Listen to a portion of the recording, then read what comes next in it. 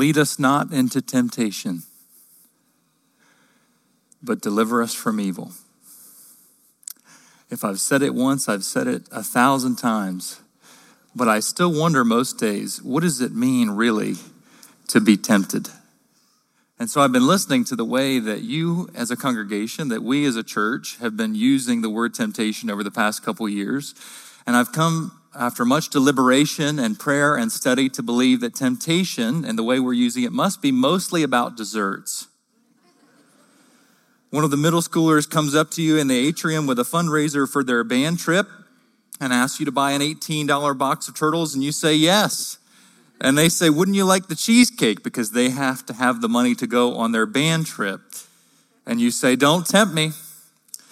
When we're in the grocery store and we see our favorite ice cream on sale, we turn to somebody in the aisle as we put it in the cart and say the price is just too low. It's too tempting. Couldn't resist. Somebody from work says they're going to go out to Dunkin' Donuts. Would you like anything? And you say, get behind me, Satan. Don't tempt me. Temptations at the surface level are things that we can laugh about, things that we can chuckle about, things that let us in to our shared frailty and human experience. They're things that we laugh about and that we should, because they help us cope. Laughing about our temptations helps us cope with our shared human experience. So temptations can be funny at the surface level up to a point, until the temptation drags us from the shallows into the deep end, and then we're not laughing anymore. We're troubled. We're ashamed. And in fact, we'd rather just not talk about it at all. When the employee learns how to fudge the expense report to pay his personal bills, when a father who's promised he'll never drink again hears the pint out in the tool chest in the shed, calling out to him, when the young family finds a way to cheat on their taxes and thinks, who does it hurt anyway? When the woman whose husband is always at work gets a romantic text from a man who's been paying her more attention, we're not laughing anymore. And neither are they. Because like a current, the force of temptation has slowly pulled them from the shallows into the depths. If you had told any one of those people years ago that they would find themselves in this situation, they would have told you absolutely not. But day by day, week by week, year by year, they crossed lines they never knew they were crossing until they were far in the rearview mirror. We're not in the ice cream aisle anymore, are we? We're not talking about a few extra calories that we're going to have to burn off. We're talking about how we're going to use our choices and what we're going to build our life around. That's where we pick up in today's text. Jesus has just gotten baptized. The heavens have opened. The Holy Spirit descends upon him, and a voice from heaven says, "This is my dearly loved Son who brings me great joy." And then the heavens shut, and Jesus gets out of the water, and still wet from baptism, the Father leads Jesus into the desert to be tempted. Some people just take their kids out for lunch. You know? I've read this passage for years and years. And throughout my childhood, I've generally pictured this scene like something from a cartoon. The devil comes out to meet Jesus in the desert. He's red, he has horns and a pitchfork and a tail. But if we turn this into a cartoon, we miss how temptation actually works, how subtle it actually is. Satan didn't come into the desert trying to get Jesus to live like the devil. He didn't come to Jesus and say, "Hey, Jesus, I've got a deck of cards and some tequila in the chariot." That wouldn't work on Jesus. He comes to Jesus and invites him to something pretty simple. He says, "Turn these stones into bread." That doesn't sound to me like too bad of a thing. Take a dip into the shallows, Jesus. Jesus is just starting his ministry. He's not done a miracle in public. He's not healed anybody. He's not turned water into wine. Why not just have a dry run in the desert? You know, do a miracle before you have an audience. Besides, he's hungry. He's been in the wilderness for 40 days, and this isn't something that would hurt anybody. It's just a little bit of bread. Why doesn't he do it? But he doesn't. And so Satan moves on to his next idea. He takes Jesus for a night on the town and leads him to the top of the temple and says, if you're the Son of God, throw yourself down. For it's written, he'll command his angels concerning you, and they will lift you up in their hands so that you will not strike your foot against a stone. If Jesus is after public credibility, this would be a great opportunity for him. Nobody has discovered Jesus yet. He hasn't called his first disciples. He hasn't done anything resembling public ministry. The devil is offering Jesus a really great opportunity to begin his ministry with a spectacle that would attract disciples far and wide. It's convenient, it builds credibility, it can be justified with a Bible verse. Why not do it? And yet Jesus doesn't. And so Satan takes Jesus up to a high mountain, and the text says, shows him all the kingdoms of the world and their splendor, and says, all this I will give to you if you'll bow down and worship me. The Son of God having a little bit more political power, frankly, seems really appealing to me. Bring on the fight against corrupt and unjust systems like the world has never seen. And after all, nobody actually needs to know. Jesus could bend the knee, get the kingdoms, go on about his way, ruling over the earth, and no one would ever have to know that he bent his knee to Satan to get there. Never acknowledge him again. We're not in the ice cream aisle anymore, are we? This isn't the kind of temptation you can brush off with a chuckle, because this, like all temptation that pulls us into the depths, isn't just a choice about stones or bread, just like ours isn't ultimately a choice about income tax or the websites we visit when nobody's looking.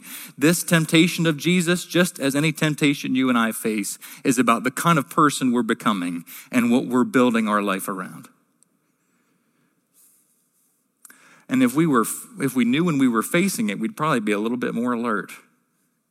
If the devil came to you and me, even as weak as you and I are, looking like the devil, we'd turn to each other and we'd say, watch out, here comes the devil. And we'd know that we were about to be tricked. The challenge is that the devil almost never comes looking like the devil. The devil most often comes to us looking like something we really want and are convinced that God wants us to have. You know this, don't you?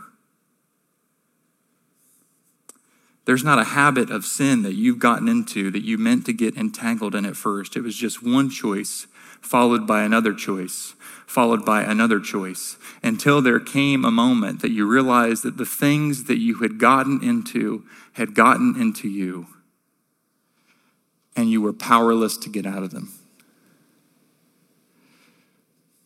Satan's best strategy with us is the one that he uses on Jesus. The ones that he used on the first humans in the garden were tempted usually with the same couple questions. Wouldn't you like to be like God?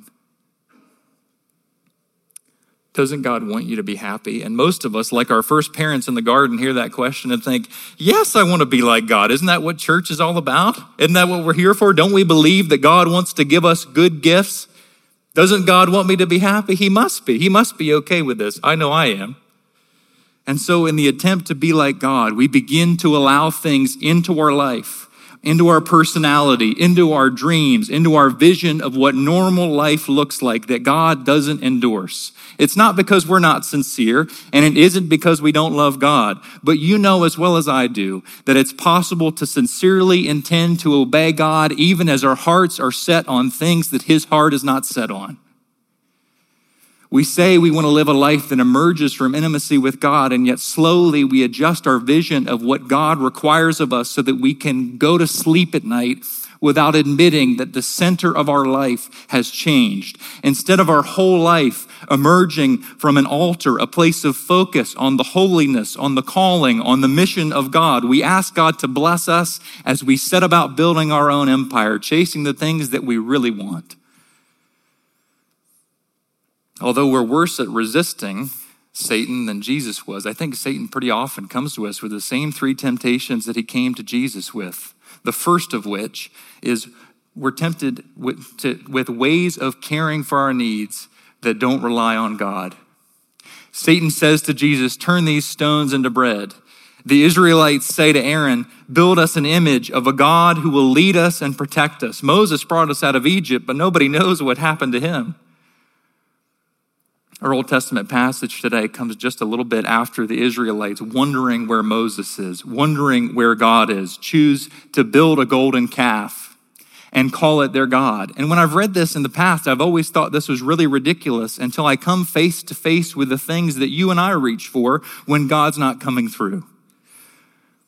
All of us can probably think of a time when we sincerely desire to worship God, but our fear of scarcity of money, scarcity of love, scarcity of friendship drove us to grasp onto something nearby that felt solid and nail our life down to it. When we worry about not having enough money, we're vulnerable to the temptation to build our life around accumulating wealth. When we worry that we're not desirable, we're vulnerable to the temptation to engage in sexual behaviors that either objectify others or try to please them in order to earn love. When we worry that we won't be loved if we admit a mistake, we're vulnerable to the temptation to value our reputation above our repentance. We don't admit we're wrong.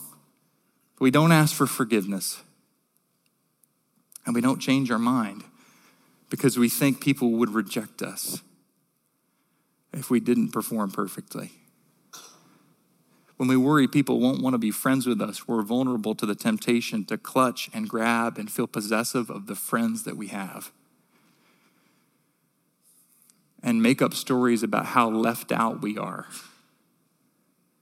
And resent other people for going on about their life. Telling ourselves that we're rejected when we've never actually initiated with the friends that we feel are rejecting us. In our country, there are whole industries built around these things, reminding us constantly of our needs for intimacy or for friendship or for money, and leading us to believe that all we have to do is buy their product or view their content or purchase their subscription and we'll finally be fulfilled. So we do it. We eat and we watch and we buy, and it even helps sometimes. And so in the short time that our last purchase is helping, we say, isn't this what God wants? Doesn't God want me to be happy? We may not be melting down our earrings to build a statue, but all of us sooner or later finding ourselves desiring to worship God when in fact we're bending our knee to the icons of the empire. We're longing and hoping to have our identity be wrapped up in being the people of God, but we're still, if we're honest, making our way out of depending on the gods of Egypt that don't have any power, but are at least feel real enough to touch. If we can't know for sure that God is with us, we'll rely on something else to take its place. We're not in the ice cream aisle anymore, are we? The second temptation we find is to look for ways of vying for credibility. Throw yourself off the temple and let the angels catch you, says Satan. And who could blame Jesus if he did? I think if I was Jesus's PR manager, I'd say, go for it, man. I just like a little credibility in my religion, if I'm being honest. I like to be part of a winning team. Every time there's some famous celebrity or a Harvard-trained economist or something that converts to Christianity, I say, thank God we're getting a little bit of help around here. Because if I'm honest, there's part of me that doesn't want to feel like an unsophisticated person. I don't want to feel taken in. I don't want to feel duped by religion. What I'd really like, to be honest, sometimes is to have a religion that's verifiable, that takes up a little bit of space in my life. And really, fundamentally, what I'd like to do is to be able to be saved while being respected by my non-religious peers. Is that so much to ask? But if I take a dip into the deeper end of the pool here, I'll confess to you that sometimes I want God's work to be obvious because sometimes the work God's doing just seems so slow. There are places in the world right now that some of us have been following in the news over the past several weeks where God seems to be moving really fast right now. And there are moments when I've prayed, God, do that here. And God's whispered back to me, don't you see the ways that I'm bringing new life all around you? Don't you see people being transformed, people orienting their life around new things slowly over years? People in this church have become fundamentally different in ways that have made them new. And I say, what I meant, God, was do it louder. I don't always want a quiet Messiah who serves and heals. I want a God who does things that I can point to and say, there it is. Only God could have done that. And then I start to realize, at least I have over the past week, that what I'm trying to do is to measure the kingdom of God by Pharaoh's metrics. Jesus didn't. Jesus had crowds around him all the time, but the work that he seemed to care about the most was with 12 people, only 11 of whom actually turned out. You read through the Gospels and you see all kinds of sort of passive verbs from Jesus. It says Jesus withdrew, Jesus prayed, Jesus went into a garden, Jesus went into somebody's house. And if you read the Gospels, you start to realize that Jesus didn't need that many eyes on him to feel seen. How about you? How about me? The third temptation we face is to find ways of gaining power. The text says, again, the devil took Jesus up to a very high mountain and showed him all the kingdoms of the world and their splendor. He said, all this I'll give to you if you'll bow down and worship me. And Jesus says, no. I'm not going to dwell on this a whole lot this morning, but I think it's worth mentioning that God owns the nations already. No matter what side of the political spectrum we fall on, I notice within us as the church over the past several years, a rising tide of defensiveness and tension in the way that we talk with and about each other, even maybe especially in the body of Christ around politics. And so in the name of God, we have acted in ways that are below God. We have demeaned each other. We have categorized each other. We have rejected each other. We have dismissed and put down people that God has placed in our life and our communities for us to learn from. And so you already know this, but I'll say it anyway. If our cause is righteous, but we've trampled on our neighbor to achieve it, we lose. Not because we won't achieve the political objective, but because we have lived a life that God will not bless. A bad means is a bad end. But this isn't just about politics, actually. That's the sad thing. If that was it, we could just sort of move on. On a smaller scale, many of us who work within organizations and all of us who work within families build our lives around power in some ways. If we have power, we try to keep it. If we feel we don't have power, we can build our identity on throwing around suspicion of those who do. We cut others down and have sideways conversations behind people's back. We angle for promotions. We cut corners in our projects and grumble about being overworked. We feel above doing menial work and angle for more important things to do. And we make sure every good thing we do gets noticed by someone in charge. We baptize our ambition in the name of God and climb over others to get to the top in Jesus' name. We may get promoted. We may be recognized as a good Christian worker. But make no mistake, we've lost. Because a bad means is a bad end. Well, if the sermon ended now, I think all I'd do is just sort of make you sad before brunch. So we probably ought to keep going. There's actually good news in both of these passages, and the good news is in God's prescription for people like us who, while we sincerely intend to worship God, have gotten caught up in the values of the empire. I was reading through the text this week, wondering sort of how is God going to deliver people from this kind of thing? And I was relieved that he doesn't give the Israelites 5 quick tips for getting their values straight, or invite people to take on some sort of self-improvement plan that'll help them connect with God. He says, if you're willing, build an altar. Build a place that I can meet with you. And God goes on to give detailed blueprints in Exodus. You heard some of them this morning, detailed blueprints that mirror the 7 days of creation and are full of imagery from the Garden of Eden, so the people know that the altar isn't just a thing to look at or perform rituals around. The altar is a place to be touched by God in a way that shapes and reshapes and reforms how you see everything, from creation to your neighbor to that sin that you just can't shake. The altar is a thin place between heaven and earth, a set-apart place to do business with God. But ultimately, the point of the altar was never coming to the altar. The point of the altar and coming to it is to learn what God's voice sounds like, what God's work looks like, and to find our habits and our relationships and our attitudes touched by the conviction and the holiness and the otherness of God, so we can know that we're drop dead wrong if we ever think that God can be used as a prop for our own advantage. The point of coming to the altar, in other words, is for the altar to follow you home. This is why Jesus could resist temptation in the desert. Growing up, my Sunday school teacher said that Jesus resisted temptation in the desert because he had a lot of scripture memorized.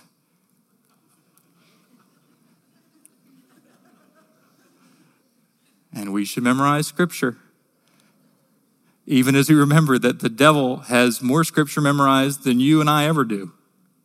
The thing to remember is not just memorizing the scripture. The thing to remember is that the point of coming to the altar is to know the God behind the altar. The altar isn't just a place to look at. Neither is the Bible. The altar and the Bible are places to look through. Jesus shook temptation not just because he knew the Bible, but because he knew the heart of God. Because his life emerged from the center of the altar. Jesus wasn't trying to build an empire and baptize it, although he would have been a very good king, I'm quite sure, and will be and is. The point of Jesus' life and the way that he was able to loose himself from the temptation that the devil was throwing his way is because he knew what he was. He knew who he was. He knew whose he was. And his life emerged, flowed, emanated from a grounded center of conviction at the altar. Jesus resisted the devil in the desert because he knew that he was building an altar, not an empire. I think most of us end up being faced with the same question as Jesus was in the desert this morning. What are you building with your life? Just a couple weeks ago was Ash Wednesday, and we heard the words ashes to ashes, dust to dust, as ashes were imposed on the foreheads of the oldest members of our church and the very youngest members of our church. And I was struck as I saw people coming to the altar that no matter whether they were in their early life or their middle life or their later life, they were all faced with the same short amount of time, the same reality that there is only a short amount of time in our life where we decide what we're going to build. And so the question we're left with this morning is the same one that the Israelites and Jesus were faced with this brief time. Ashes to ashes, dust to dust. What'll it be? An altar or an empire? If you build an empire, you'll focus on how much you can accumulate for yourself. But if you build an altar, you'll focus on how much you can give away. If you build an empire, you'll read your Bible for inspiration and then set off doing what you wanted to do. If you build an altar, your Bible will read you back. You'll find yourself surprised and delighted and challenged by the God behind the scripture, planting through the scripture in your heart new seeds of love that are watered year over year over year over year. So you begin to love people you couldn't love. You begin to forgive people you couldn't forgive. You begin to see the world differently and point your life and your habits and your dispositions and your resources in different directions. If you build an empire, you'll ask God to join you in getting your things done. If you build an altar, you'll join God in getting his things done. If you build an empire, you'll hide behind God to justify why you're right about your politics, about the way you spend your money. You'll use God as a defense as to why you shouldn't change your mind. But if you build an altar, the Holy Spirit will convict you about the parts of your personality that God simply does not share, and invite you into new ways, fresh ways, generous ways of giving the life that you previously clutched to away to others. One phrase that was repeated throughout the text this morning, you heard it, is God invited those with generous hearts. Some other texts say Moses asked those of God's people who were willing. That text has been such a slap in the face to me over the course of the past week, because I've started to realize that what Moses is identifying is the same thing that we can identify in ourselves, that there are those of us, many of us, who, while we've opted into relationship with God, would choose to use that relationship with God to justify us. That there are those of us who have opted into a relationship with God who have still not opted into a life at the altar. So really, this may not even be a question of whether or not you get to heaven. This may be a question of whether or not you've built the kind of habits that'll help you like it there. I want to be clear that we could choose to build an empire, and when we die, our families will probably be able to recruit a minister who will speak at our funeral and help us sound like saints. But you and I will know, won't we, that there were choices along the way, lines that we didn't know we were crossing, invitations from God to become a certain kind of person that we said no to because the cost was just too high.